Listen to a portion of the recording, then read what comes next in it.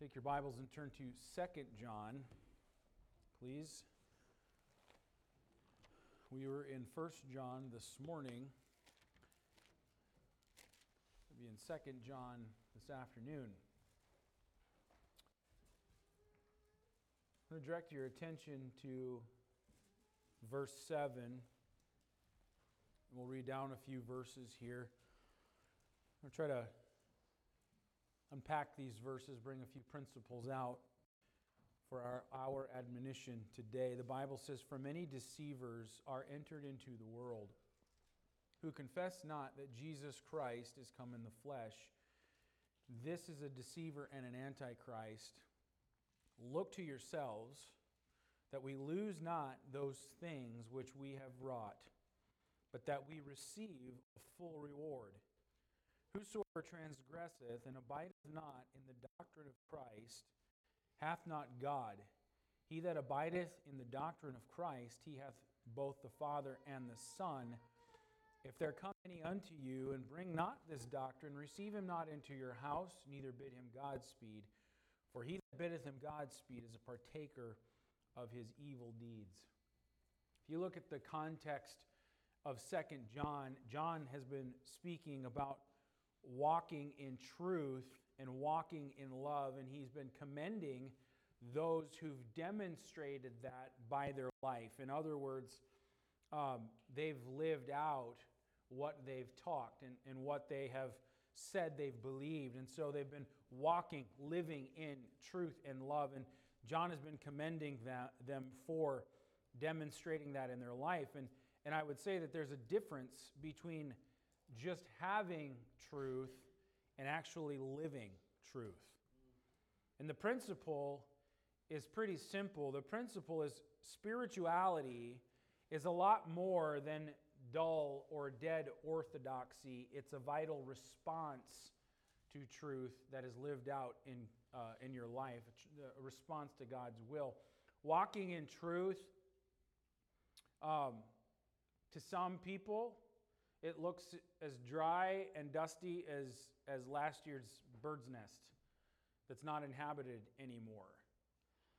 Having right thinking, which is orthodoxy, without orthopraxy, which is right doing or right practice, is just dead, empty religion. And there's a lot of churches that are like that today. They don't experience truth.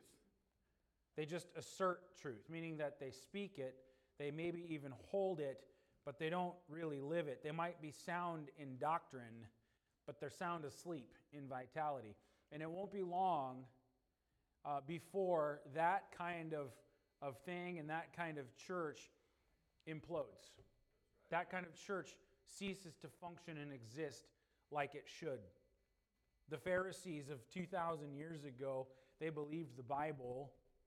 They had the Old Testament, but they were dead to an actual vital walk with God. And so what I'm saying is walking in truth is more than just believing truth. It's actually practicing and living truth. And that is so critical to being safe. And it's so critical to staying strong. It's so critical to continuing in the faith and serving the Lord. There's one preacher who said this: If you aren't practicing what you say you believe, it won't be long and you will not say you believe it anymore. Verse 7 says, "For many deceivers are entered into this world." Verse 7 is there because of verse 6. Verse 6 says, "And this is love, that we walk after his commandments. This is the commandment, that as ye have heard from the beginning, ye should walk in it." Now, verse 7 is there because of verse 6. And he says what you need to do is to walk and to continue in what you have heard from the beginning. Now, if we were to ask the question, what was it, as John is writing here, what was it that they had heard from the beginning? Well, 1 John chapter 1 and verse 1 tells us, he says, that which was from the beginning, which we have heard, which we have also seen with our eyes, which we have looked upon and our hands have handled of the word of life. For the life was manifested, and we have seen it, and bear witness, and show unto you that eternal life which was with the Father, and was manifested unto us. That which we have seen and heard declare we unto you, that ye also may have fellowship with us. And truly our fellowship is with the Father, and with His Son, Jesus Christ. If you go to the Gospel of John, in John chapter 1, there's some very similar wording here. In John 1, in verse 1, he says, in the beginning was the Word, and the Word was with God. The Word was God. You skip down to verse 14. The Word was made flesh and dwelt among us, and we beheld His glory. The glory as of the only begotten of the Father, full of grace and truth. And what I'm saying and what John is saying is that spiritual life and eternal life and what we've preached unto you from the very beginning is only in Jesus Christ. That's what they heard from the beginning. Jesus Christ is God in the flesh. Jesus Christ has come to this world that He might redeem sinful men. That is what you have heard from the beginning. Continue in that. Walk in that. Don't be turned away from it. That leads to John's statement in verse 7 and following, where he says, there are many deceivers who are entered into this world who confess not that Jesus has come in the flesh. And so that's the basis here for what John is talking about. We're certainly going to consider that, but we're also going to expand it just a little bit with some other things that John says here. And in these verses, we're going to look at three things this afternoon. We're going to look at a warning against deceivers. Secondly, a warning about rewards. And then thirdly, a warning for those who partake in evil deeds. And we'll find all of these in these verses here. Let's pray and then we'll begin. Lord, I pray that you'd help us, Lord, to be engaged with your word. There's some important truth today. Some things we need to be reminded of. Some warnings that we need in the days that we live in. And Lord, I pray that you'd help us to be faithful to you and faithful to your word, to never compromise, to never stray. Lord, to never go beyond the bounds of Scripture.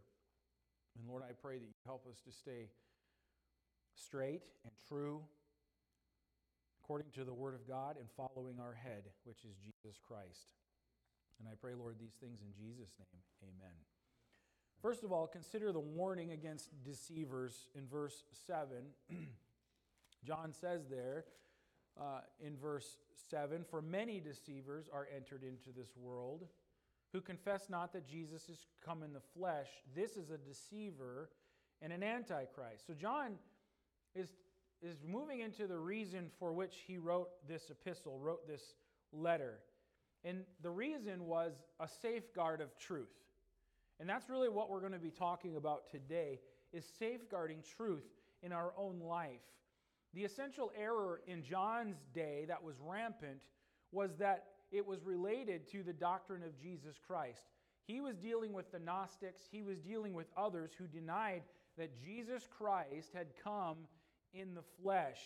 They couldn't conceive of the fact that Jesus was both God and man, perfect man, and all of Christianity revolves around the doctrine of Jesus Christ. He says the person who denies that is an antichrist.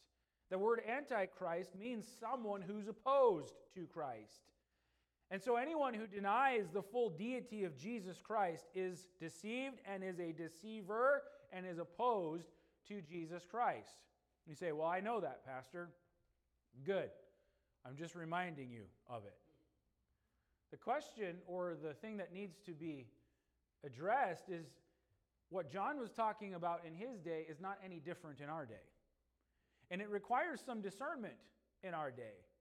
Because there are groups and there are people who say they believe in Jesus Christ, but their version of Jesus Christ is not the full deity of Jesus Christ. There are groups who say, yes, Jesus existed, but Jesus was a created being. Or there are groups who say that Jesus was the brother of Satan. And there are those who say that Jesus was a good man, but Jesus was not God. And anything that is in denial of the deity of Jesus Christ is not of God. It's an antichrist. It's opposed to Christ.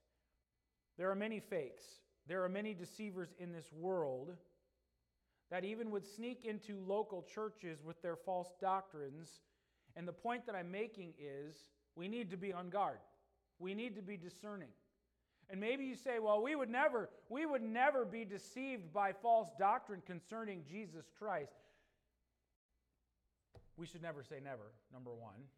Only by the grace of God. Number two, it goes beyond just that, because there's more to the truth or the doctrine of Christ than just that. But let me make this application. There needs to be some discrimination in a culture of non-discrimination. Because there are churches that were maybe at one point good churches who've stopped exercising some spiritual discernment. At some point along the way, they've departed from the doctrine of truth. At some point along the way, something has happened, and it starts very subtly, and it's not brazen at first, but it's something that maybe is underneath the surface, something that is working its ill in the life of a church and the lives of people. And these were once good churches who at some point has strayed along the way, and it's grown and even led to these churches preaching another Jesus, which is not another. It's not another one of the same kind. Listen, there needs to be some discrimination and some discernment. Because just because a church has Independent Baptist on the sign doesn't mean that it's preaching a true gospel. There's a lot of false gospels. And just because we say we believe in Jesus doesn't mean that we're preaching a true gospel. And I've said it before, I'll say it again. There needs to be discernment. Just because they say they believe in Jesus doesn't mean that we can join hands with them, and it certainly doesn't mean that we can accept their baptism. When they're preaching a gospel that says, all you got to do is believe in Jesus. 1, 2, 3, repeat after me. Oh, you confess Christ. You're saved. You're born again. It's a false gospel. Unless there is repentance toward God and faith in Jesus Christ, there is not a true gospel. There's not true salvation. But there needs to be some discernment. Culture has permeated the minds of Christians who claim to hold the truth. But it's the very same culture that's trying to neutralize truth or destroy truth. And if a person is wrong about Jesus Christ, he's wrong about everything else, friend. And from God's point of view, that's the only point of view. The person and work of Jesus Christ is the standard of measurement for everything that matters to God. And anything that repudiates the deity of Jesus Christ is an antichrist. And so John gives a warning, first of all, against deceivers. But secondly, there's a warning concerning rewards. And I want to spend some time here, because I want you to notice what John says in verse 8. He says, "Look to yourselves, that we lose not those things which we have wrought, but that we receive a full reward." Here's a warning concerning rewards. John uses the word look here. He says, look to yourselves. It's in the present tense. And the meaning of that word is to be continually on guard, to be continually guarding. In other words, and it's present tense, so there's never a time when you should not be guarding, is what John is saying. He says, look to yourselves. And if the meaning of the word is continually guarding against what is the question? Well, what's the context? Well, he's speaking about false doctrine here. False doctrine is what he's talking about. In other words, continually be on guard concerning false doctrine. False doctrine is everywhere, friend, even in Baptist circles today. It's easy to become tainted with false teaching. It's easy also to get caught up in the crowd if we are not stable ourselves and grounded ourselves in the Word of God. It's very sad when once good churches experience a split or a breakup for whatever reason, And there are people involved who become collateral damage in the mix of it all. Maybe those people weren't the cause of it, but they got caught up and carried away with it in the crowd. And how does a person get caught up and carried away with it in the crowd? It happens when we are not grounded and stable ourselves in the truth of God's Word. We're swayed by men. We're swayed by teaching that can be false teaching. We're persuaded to think a certain way when the standard ought to be, is this the Word of God? And so John says, look to yourselves. Look to yourselves that you lose not. The phrase, look to yourselves here, it's a verb, and it implies something. It implies that the individual needs to have spiritual discernment in his own life, and there needs to be that earnestness for guarding against false doctrine in his own life. In other words, saint of God, watch out for spiritual disaster in your own life. It's a very real thing. It can happen to anybody who is not diligently watching and guarding. I'm going to tell you about something later on when I'm done. But it's something that's grievous to the soul. It's something that could be very discouraging, but it's something that we actually shouldn't be surprised about. But the result, or what I'm going to tell you about, is something that actually blows my mind. It's a shame. It's a shameful thing. And things that we think would never happen, or could never happen, or aren't possible to happen in this life, especially when we are not guarding against false teaching or guarding truth in our own life. How many people have experienced that? Spiritual disaster at some point, and they look back and they lament and they say, how did I get here? Oh, how I wish I could regain what I have lost. John says, look to yourselves that you lose not those things which we have wrought.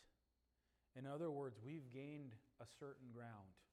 We've come to a certain place. Don't take that for granted. Be on guard, because you could lose what we've worked for.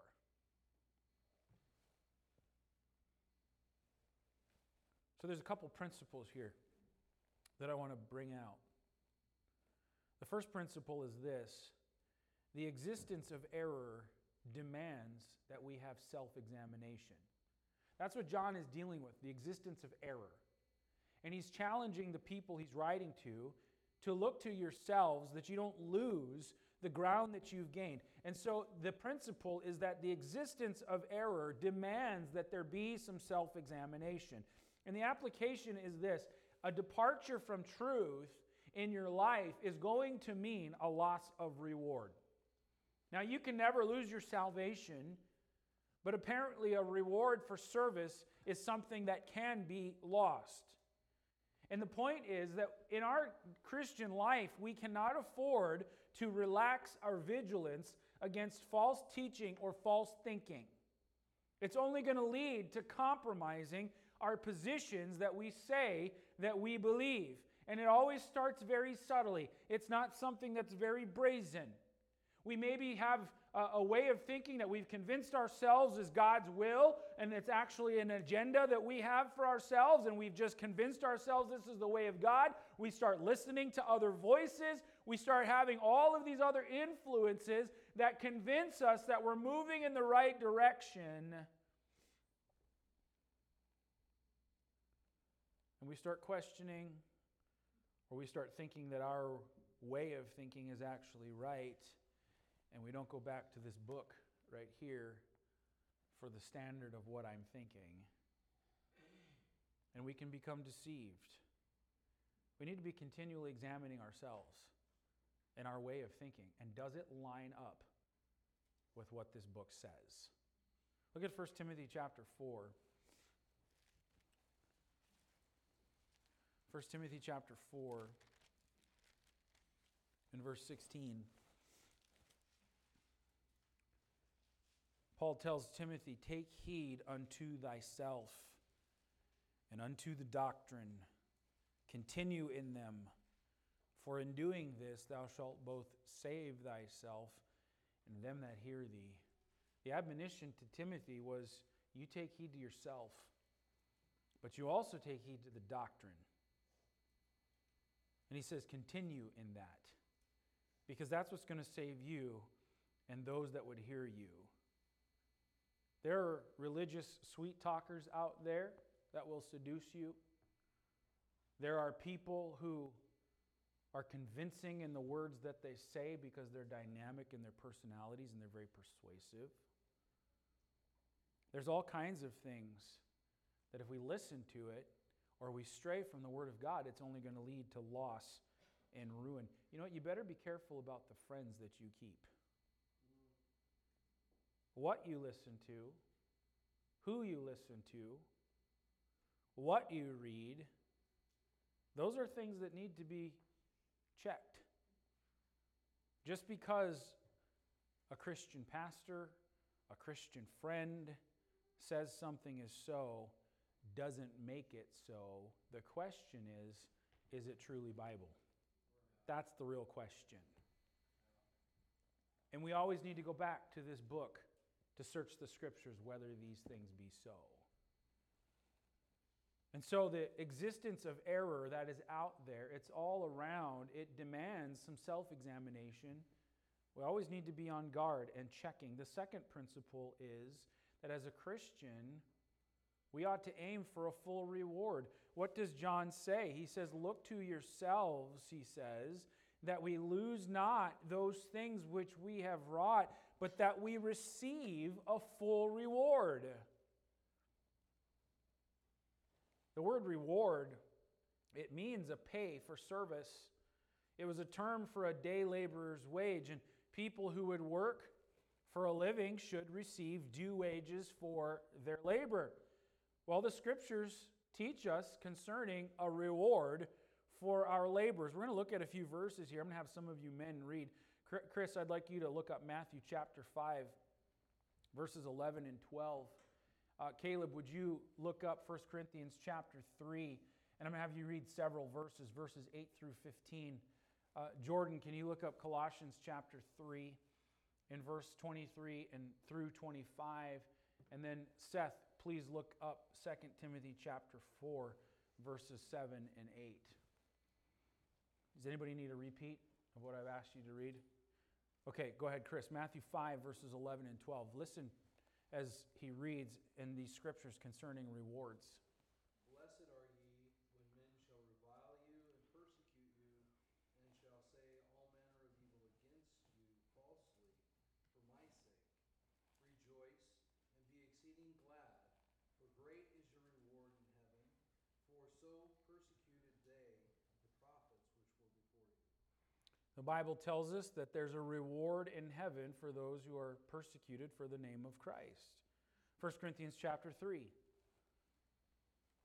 Now he that planteth and he that watereth are one, and every man shall receive his own reward according to his own labor. For we are laborers together with God. We are God's husbandry, we are God's building. According to the grace of God which was given unto me, as a wise master builder, I have laid the foundation, and another buildeth thereon.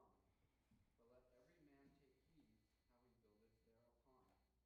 For other foundations can no man lay than that is laid, which is Jesus Christ. Now if any man build upon this foundation gold, silver, precious stone, wood, hay, stubble, every man's work shall be made manifest, for the day shall declare it, because it shall be revealed by fire, and the fire shall try every man's work of what sort it is. If any man's work abide which he hath built thereupon, he shall receive a reward. If any man's work shall be burned, he shall suffer loss, but he himself shall be saved, yet so as by fire. So the Apostle Paul tells us that every man's work, his life work, is going to be tried, and every man's life work is going to be made manifest because the day will declare it.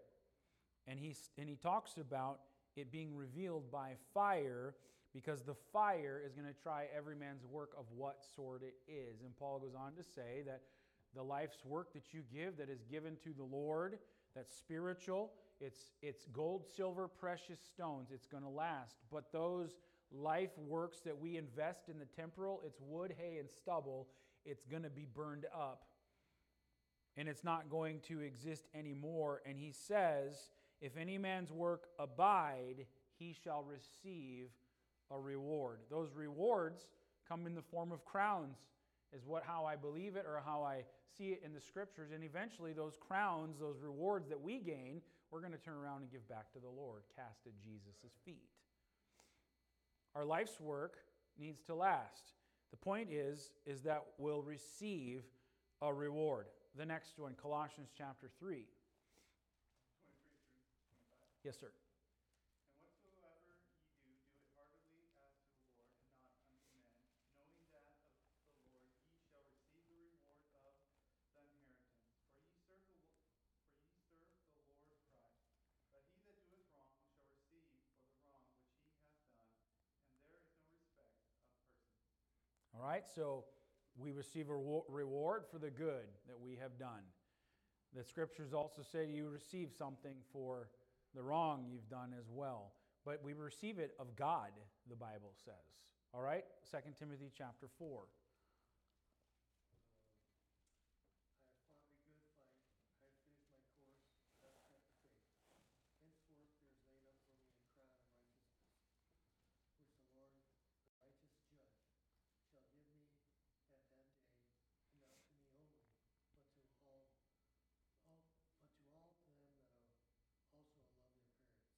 Yeah, amen. The Apostle Paul says, my life's work, it's over, and I know that I'm going to receive a reward for my life's work from the Lord himself, and not to me only, but to them also that love his appearing. The point that I'm making here is that we only have a short time here on this earth to invest for eternity. And John says, look to yourselves that you don't lose what you've wrought, and so also that you can receive a full reward. The question is, will there be any crowns? Will there be any reward? Will there be any fruit? Will you have something to present to the Master? And you and I are accountable for the life that God has given to us. And God is going to search us. He's going to give a reward for what we've done for his glory. And the principle is, don't let anybody cheat you out of a full reward. Don't compromise truth. Stay strong. Don't be seduced. Don't falter, because rewards can be lost. It's a perspective that I'm thinking over and over in light of what I'm going to tell you later. Something I haven't thought of quite the same before until now. And it terrifies me, actually, of the reality of the fact that we have an opportunity to be rewarded of Christ for labor done for him. But if we are not on guard, if we are not watching, if we are not careful, we should not take those things for granted, because we could just as easily lose all that God intends us to be rewarded for. Go back to our text, and I want to point out one last thing. And there's a warning for those who participate or partake in evil deeds. John says in verse 9, whosoever transgresseth and abideth not in the doctrine of Christ hath not God. He that abideth not, or abideth in the doctrine of Christ, he hath both the Father and the Son. If there come any unto you, and bring not this doctrine, receive him not into your house, neither bid him Godspeed, for he that biddeth him Godspeed is partaker of his evil deeds. So John gives a warning here regarding being a partaker in evil deeds.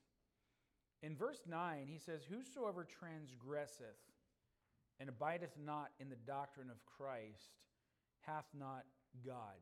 So let's consider the context that John is talking about false doctrine. He's talking about abiding in the doctrine of Jesus Christ and all that concerns. In our terms and in our day, what we could say is really all that is in this book is the doctrine of Jesus Christ. Okay, you understand what I'm saying? It goes beyond just whether we believe in Jesus or not. It's really all that's in this book. And the principle here is this: those who go beyond the bounds of Scripture are not of God. He says the one who doesn't abide in the doctrine of Christ is not of God. He that abideth in the doctrine of Christ, he hath both the Father and the Son. He uses the word transgresseth. It means to something that is contrary. It means something that oversteps or goes beyond or goes onward. It goes beyond the bounds. So whosoever transgresseth or goes beyond the bounds is not of God. John is dealing with the Gnostics of his day. The Gnostics of his day thought that their teaching went beyond the apostolic or biblical view of Jesus Christ. That's what he was dealing with in his day. And he said anything that goes beyond that or outside of the bounds of that is not of God. There are false teachers out there who profess that they have come to or have some new revelation from God. Anybody who professes that they have some new revelation from God is a fake and a liar and not of God. Because we've been given all things that pertain to life and godliness here. Let me give you an example. Have you ever heard of a guy named Peter Ruckman?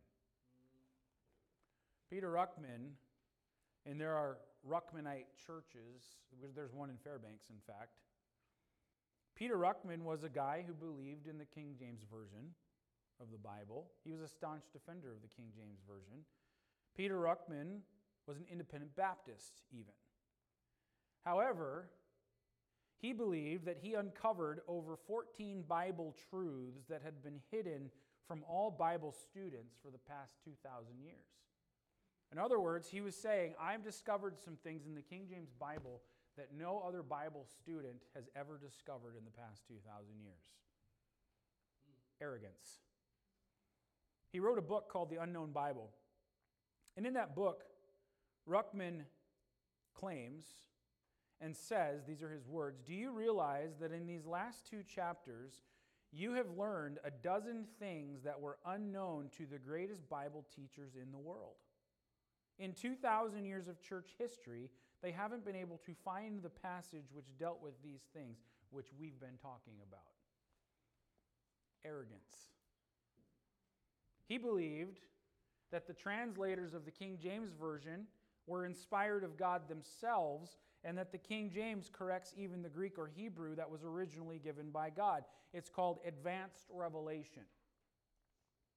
There are groups that claim that the Bible is not fully sufficient to tell us what we need to know about God. And I'm telling you, friend, all of those groups are in error. We don't need human reasoning or some other man-written book to help us reveal truth about God. We need to stay within the bounds of Scripture, is the point. Now, I'm going to broaden this just a little bit as I make this application. Anytime anybody goes beyond the bounds of Scripture in anything, it's not of God. Let me say it again. Anytime anybody goes beyond the bounds of Scripture in anything, it is not of God. When men stand in pulpits and they tell people that they can't possibly understand or discern the will of God for a church, that only a pastor can know those things, and your job is simply to follow what he says, let me tell you, that is not of God. It's not what the Word of God teaches. That is going beyond the bounds of Scripture, and when it goes beyond the bounds of Scripture, it's not of God. Let me give you an example. Go to Acts chapter 17 with me. In Acts chapter 17, look with me in verse 10.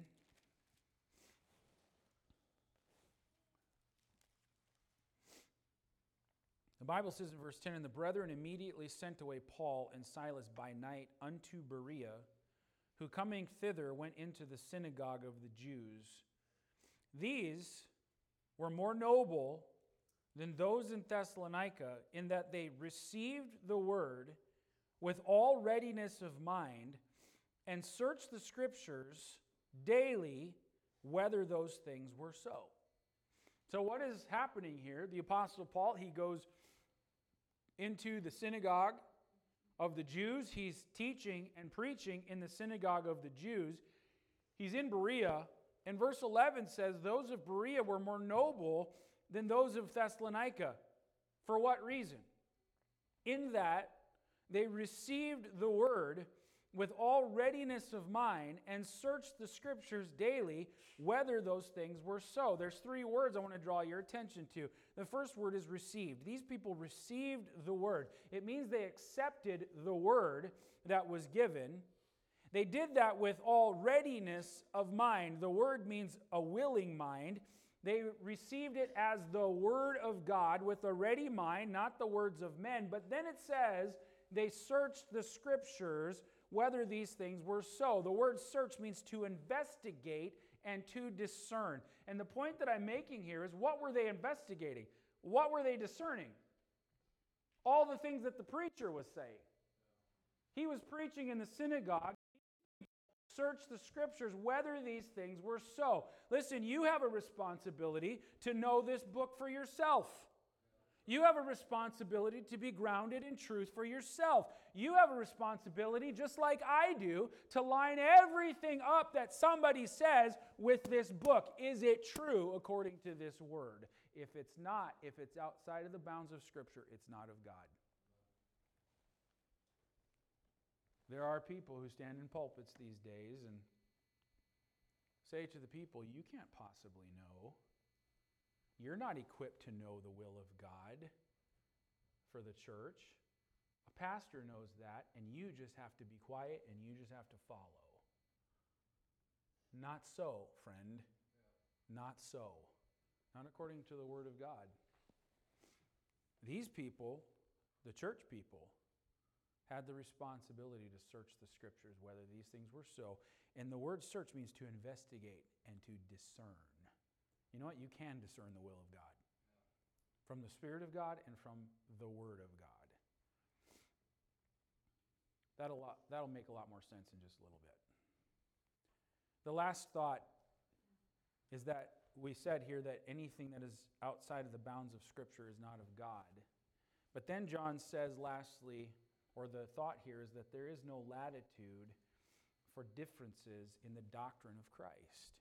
He says in verse 10, if there come any unto you and bring not this doctrine, receive him not into your house, neither bid him Godspeed. For he that biddeth him Godspeed is partaker of his evil deeds.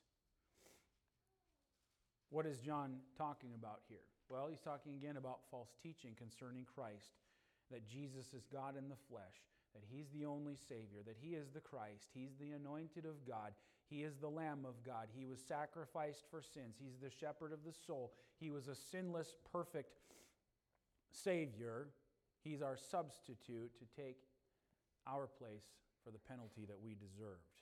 Essentially all that Christ is. Amen?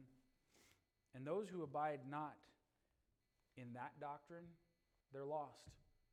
And John says, don't be a partaker of their evil.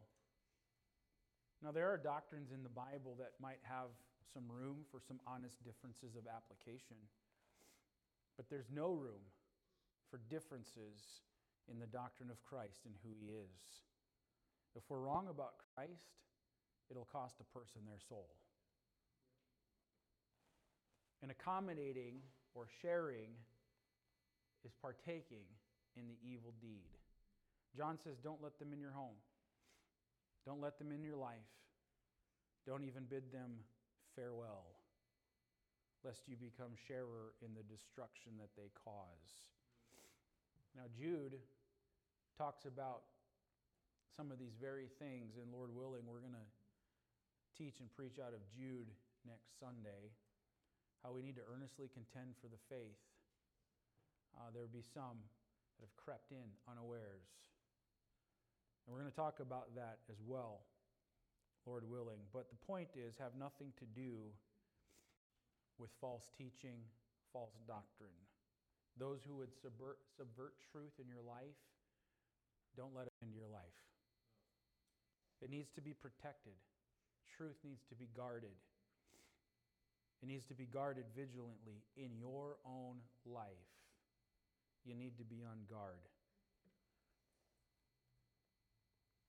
And you know what? Being protective of truth or being on guard for truth and even having to take a stand that I don't agree with you according to the Word of God, therefore I cannot walk with you. That's not about being unloving. It's not about being unkind toward people. But it is about being decisive in dealing with error.